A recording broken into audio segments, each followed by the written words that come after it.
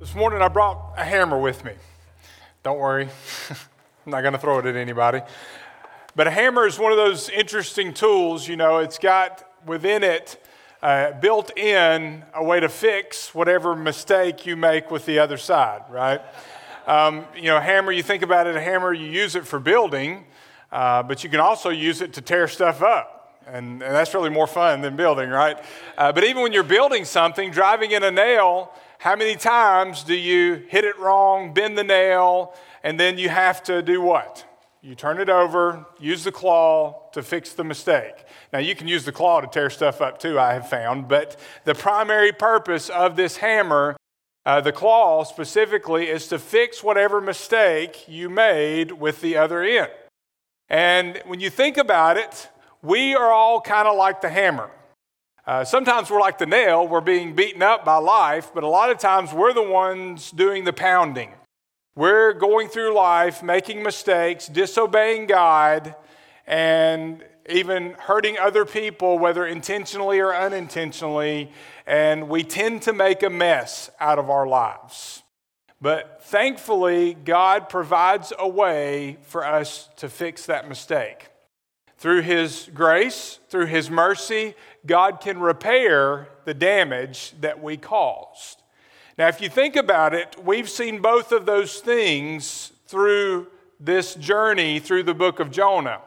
We saw Jonah to begin with, running from God, making a mess of his life, ending up overboard in the belly of a fish, and then inside that fish, we saw God provide a way to fix that mistake. He received God's grace and forgiveness, and then he obeyed God. We see the Ninevites, who one of the, if not the most wicked people the world has ever known. They killed, they murdered innocent children, tortured people. They were evil and made a mess out of their city, out of their little world. Jonah announces God's judgment, and we see in chapter 3, God provides a way to fix even that mistake. God's grace, His mercy is enough to fix, His forgiveness is enough to fix any mistake that we make. And that's the beauty of forgiveness. That's the beauty of God's grace. Now, we've walked through this journey over the past few weeks. We've seen examples of these things, and you would think that everybody involved that saw this mass conversion would be excited, would be elated that so many people had come to trust in the one true God. But that's not necessarily the case, as we'll see today. The greatest revival in history. We finished our series on Jonah today. And if you'll remember, just going back, kind of a review, the purpose in this series, the book of Jonah really is about two things. It's about the will of God and how we respond to it. Jonah's shown us the wrong way and the right way to respond to the will of God. It's also about the love of God and how we share it. Will we receive the love of God, and then are we willing to share that love regardless of who God calls us to share that love with? When we left last week, the Ninevites had received the message of judgment. They had turned from their sin, and they had turned to God and received a pardon, received the mercy of God. Instead of destroying the city, God relents. He decides to spare the city. And if there had ever been a cause for rejoicing, it was at that moment. And I'm sure there was plenty of rejoicing in the city.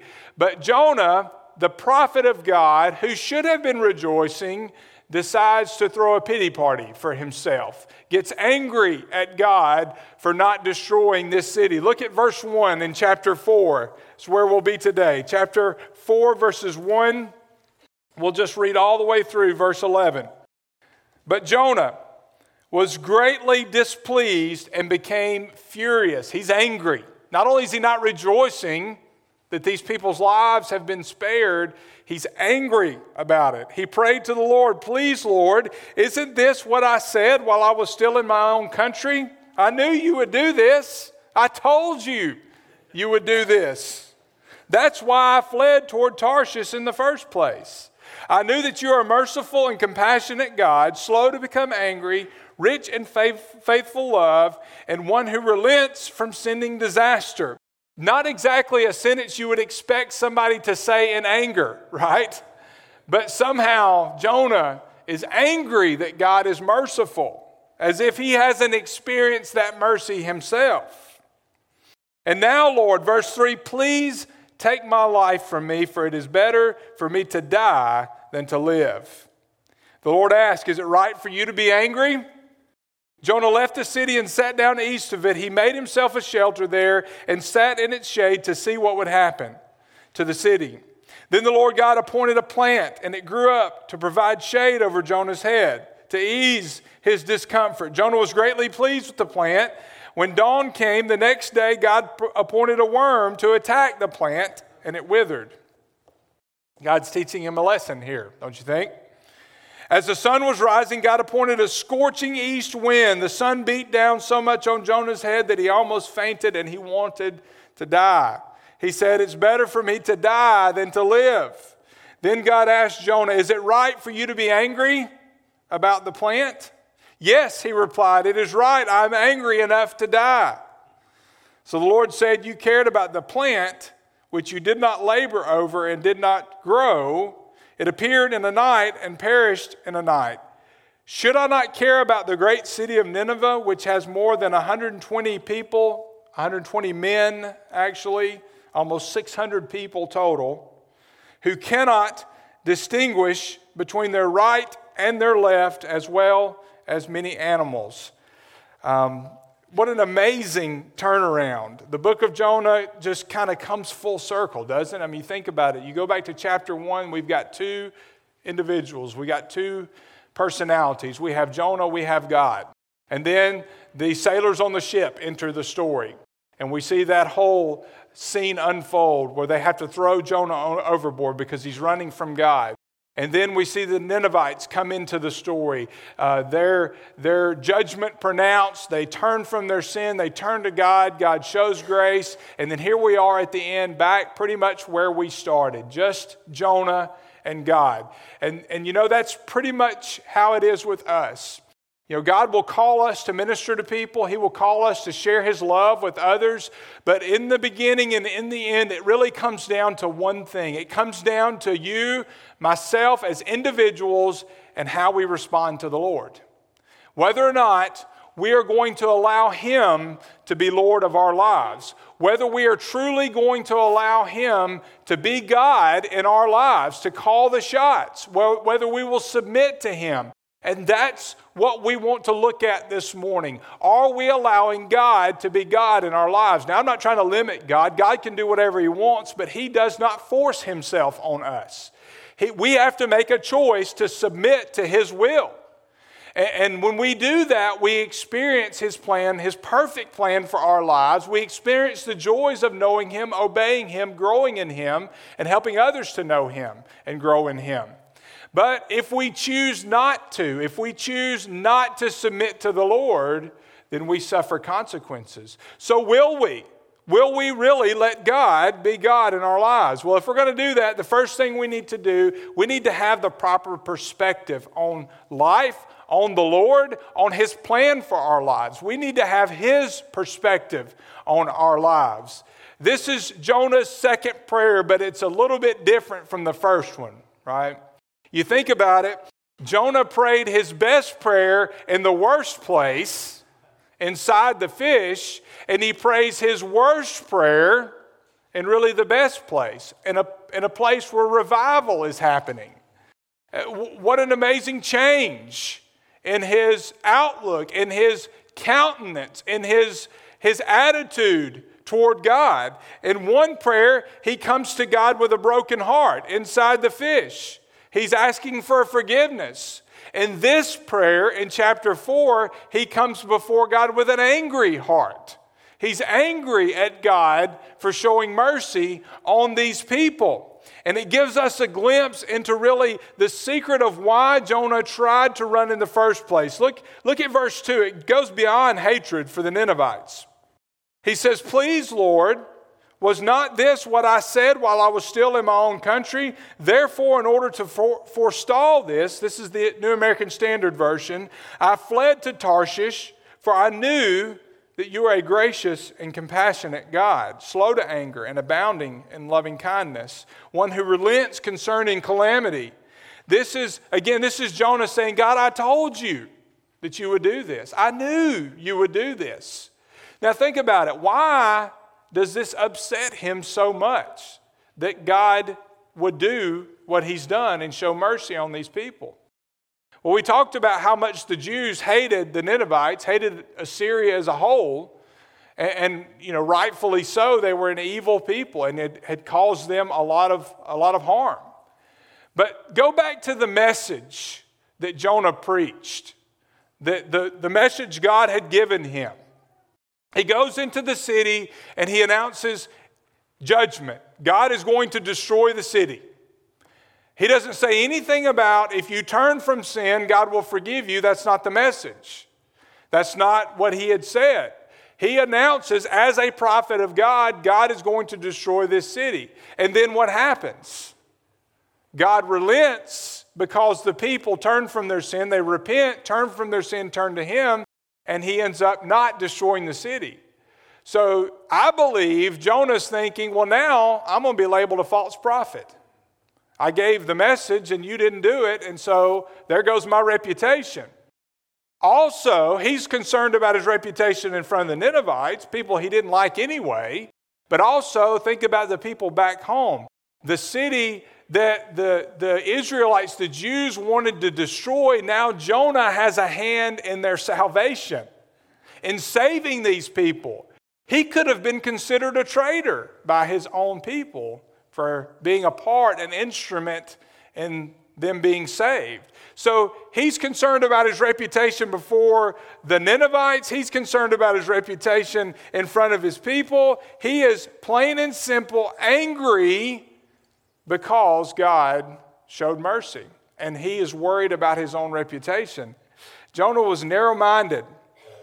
He was a narrow-minded patriot who only saw Assyria. Nineveh was a city in that area.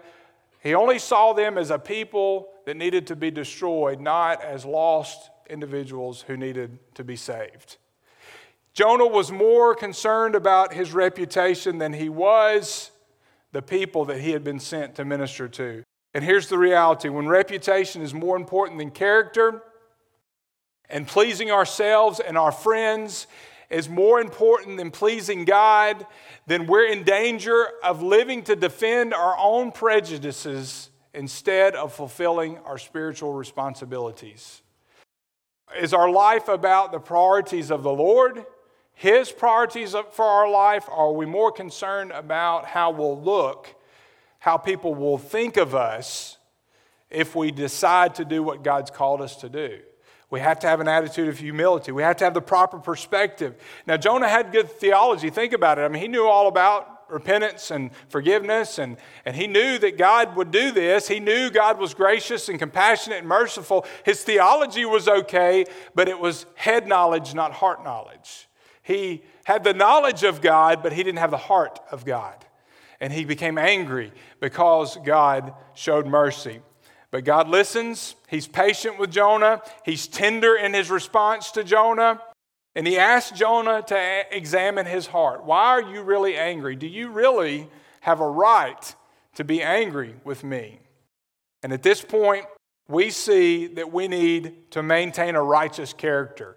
And that's really the issue. Jonah's heart he's got a heart problem. His character, he doesn't have the character, the mind of Christ, the mind of God, the character of God. He needs to examine his heart, and we need to do the same thing on a regular basis. In everything that we do, we need to have a proper character. Jonah, he abandons his place of ministry for a second time. He's like the son of the brother of the prodigal son. The son returns, everybody's having a feast, but Luke 15:28 tells us the older brother became angry and refused to go into the feast, so his father went out and pleaded with him. You know, here's the sad part is that Jonah, he could have been a part of all this celebration going on. He could have taught the Ninevites so much about the God they now chose to serve, but instead he's angry and he runs off.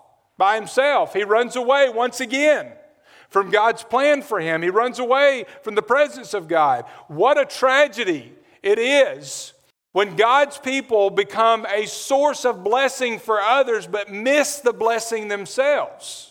And that's what happens. He could have been a part of this great celebration. He could have led, discipled these people, but instead he chose to throw a pity party for himself. What are people going to think of me back home? What are they going to do to me when I get back home? What do these people think? Now I'm saying I'm a prophet, and the message I delivered didn't come true. And I guarantee you, those Ninevites were not worried about the message that Jonah had preached, whether or not it had happened. They were just thankful to be alive and thankful for the mercy of God and the grace of God. But Jonah, he can't see any of that. He can't see what God has done. Instead, we see him pouting under a tree. He knew that God was going to do this. Jonah, we see the Lord. Jonah's uncomfortable. God knows he's uncomfortable. So the Lord orchestrates this lesson. He uses this plant that grows to provide shade. And then he sends a worm to attack the plant, to kill the plant. Then he sends the scorching wind. And between the heat and the sun, all of this is beating down on Jonah. Jonah is so miserable that he wants to die. And all of this, God's intentional in everything he does, right? All of this, God is teaching him, trying to teach him the same lesson that he was attempting to teach him in the belly of that fish. He was teaching him that without God, life is miserable. That he was making him so desperate that he would understand maybe what it means to be lost, without hope, helpless, with no hope of a future, no hope of rescue, what it really felt like to be miserable without God, so that maybe he would have compassion on these people that he was preaching to, who were lost. Yeah, they were evil, but they were lost with no hope themselves. And God's trying to teach Jonah this lesson, but he's unwilling to see it at this point. You know, Abraham Lincoln, it's been said that somebody advised him one time about a person that needed to be on his cabinet. And, you know, Abraham Lincoln was witty. He was a great leader. He was very direct and to the point. He didn't care about differences he had with people. As long as they could get the job done, he would use them. But this one particular guy, he didn't want on his cabinet. And the guy said, well, the guy recommending him said, why not? And he said, well, I just don't like his face.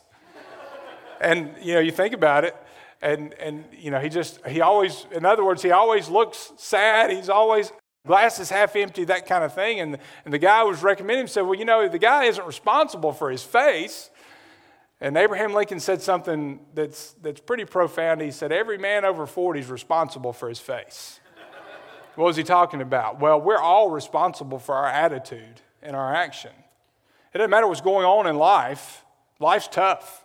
I mean, it's good, it's great. I love my life. I love my family. I love what I do. I love serving the Lord, but life's tough sometimes. I can't control what happens to me, can I?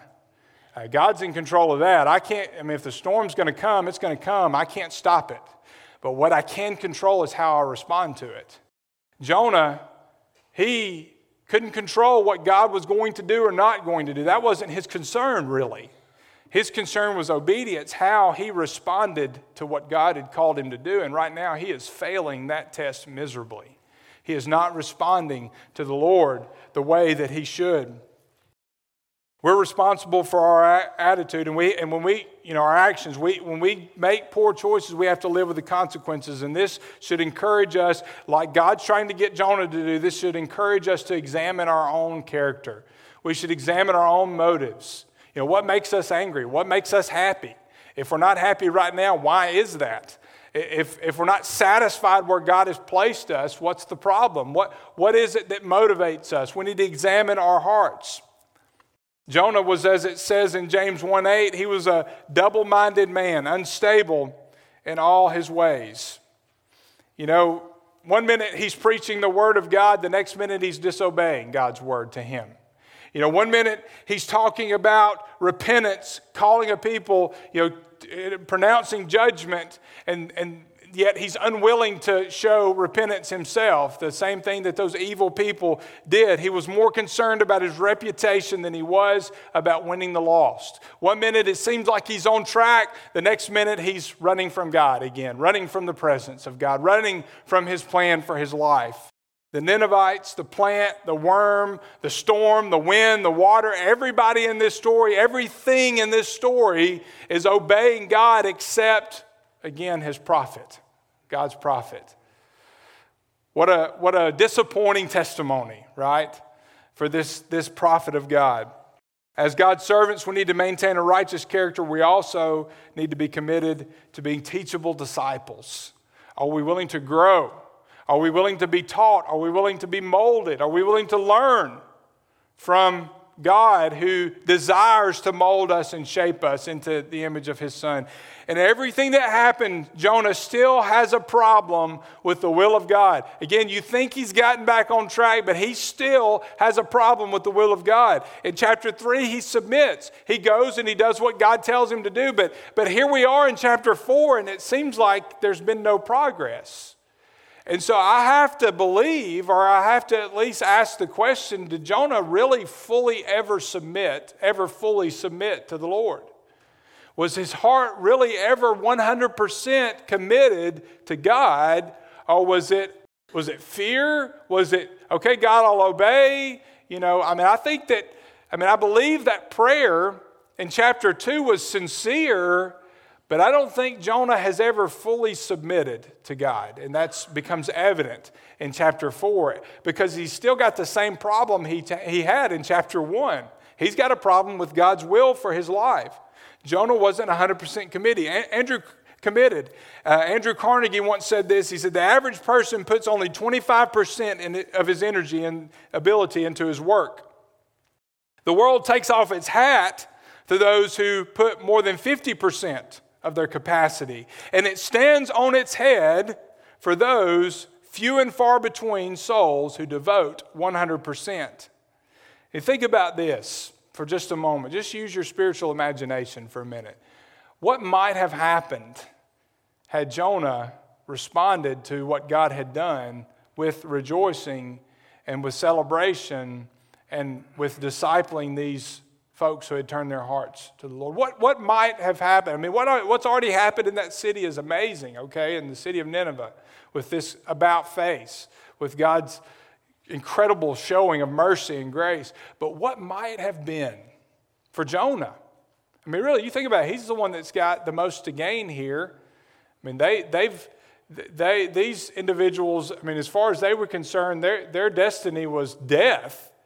They had no hope. They've already received salvation. But Jonah, he's the prophet of God. What might have been in his life, in the life of those individuals in that city, had he obeyed? In chapter 1, Jonah learns the lesson of God's providence, his patience, that you can't run from God. In chapter 2, he learns the lesson of God's pardon, that he will forgive folks who confess their sins to him.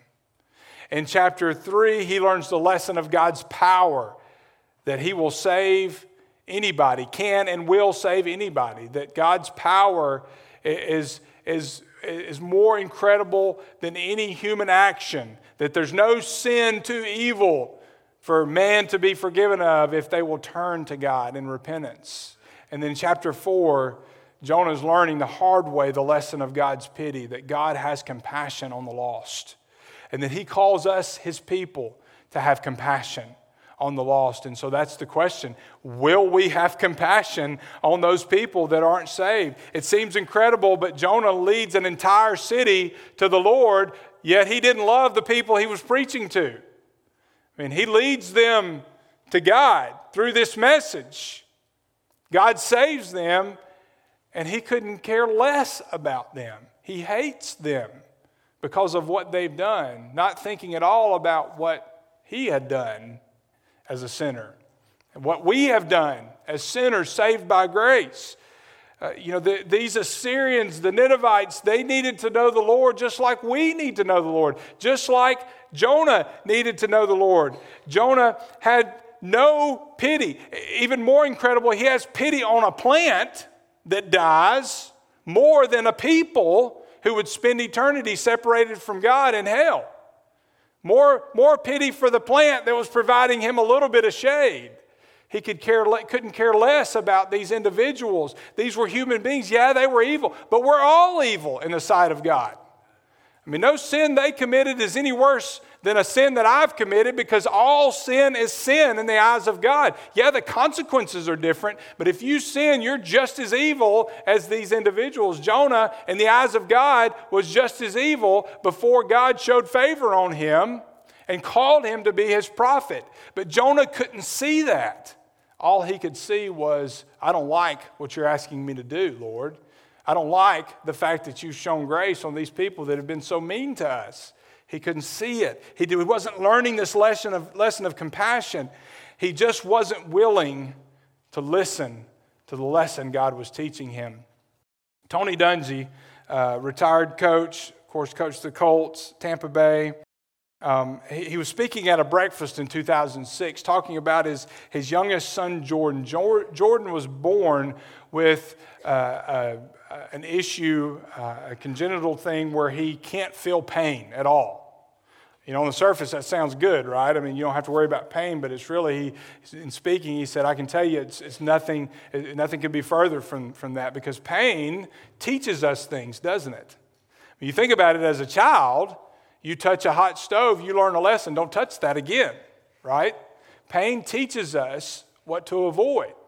And he talked about his son who was 5 at the time. He said, Jordan loves cookies, loves chocolate chip cookies. And he thinks, hey, if they're good, when they've been sitting on the plate for a while, they've got to be even better in the oven. So this had happened. He said, if my wife isn't watching, she's baking cookies, he will open the oven, pull out the rack, pull out the tray, and then grab the cookies and eat them, burning his mouth, burning his hands, and never knowing. And he said, listen, we've learned lessons about pain in the 5 years at that time that they had their son. He said, pain teaches children to turn away from danger. As individuals in our lives, God uses pain to teach us that sometimes we need to run away from whatever we're in and run back to God.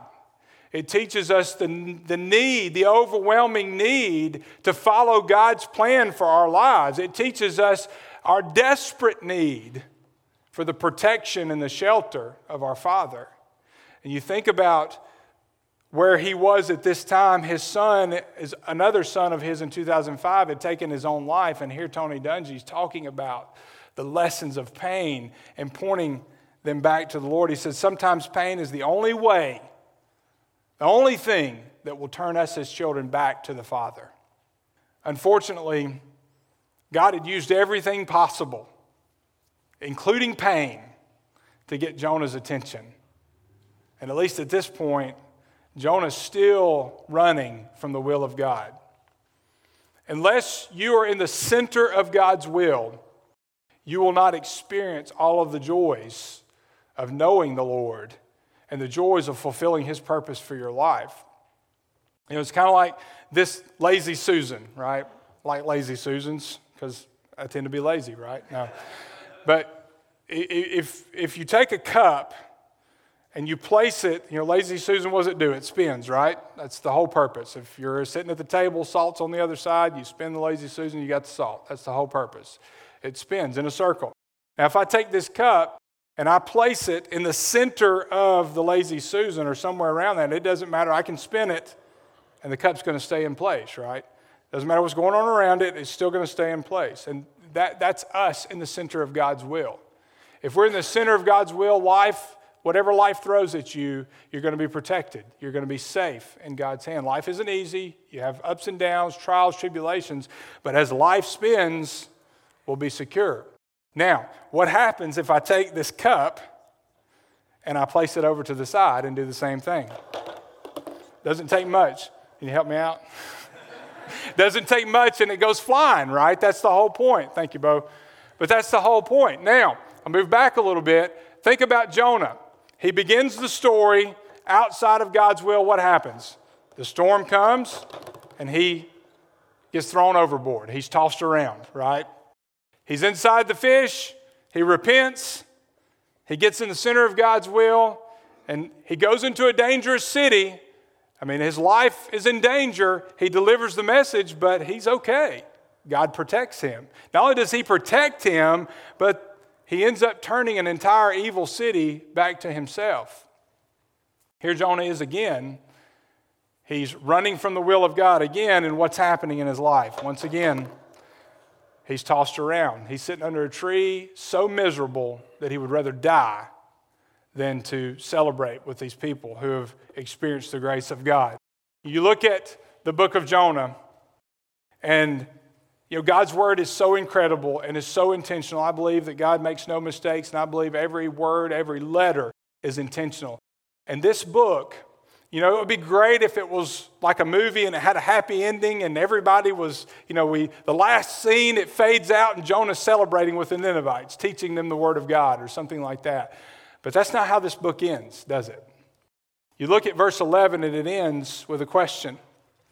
God asked Jonah, "Should I not have compassion on Nineveh, the great city in which there are more than 120 persons, and about 600 including women and children, people who do not know the difference between their right and their left hand, as well as many animals?" The real issue here, though, is not how Jonah answers that question. We don't know. And again, that's intentional.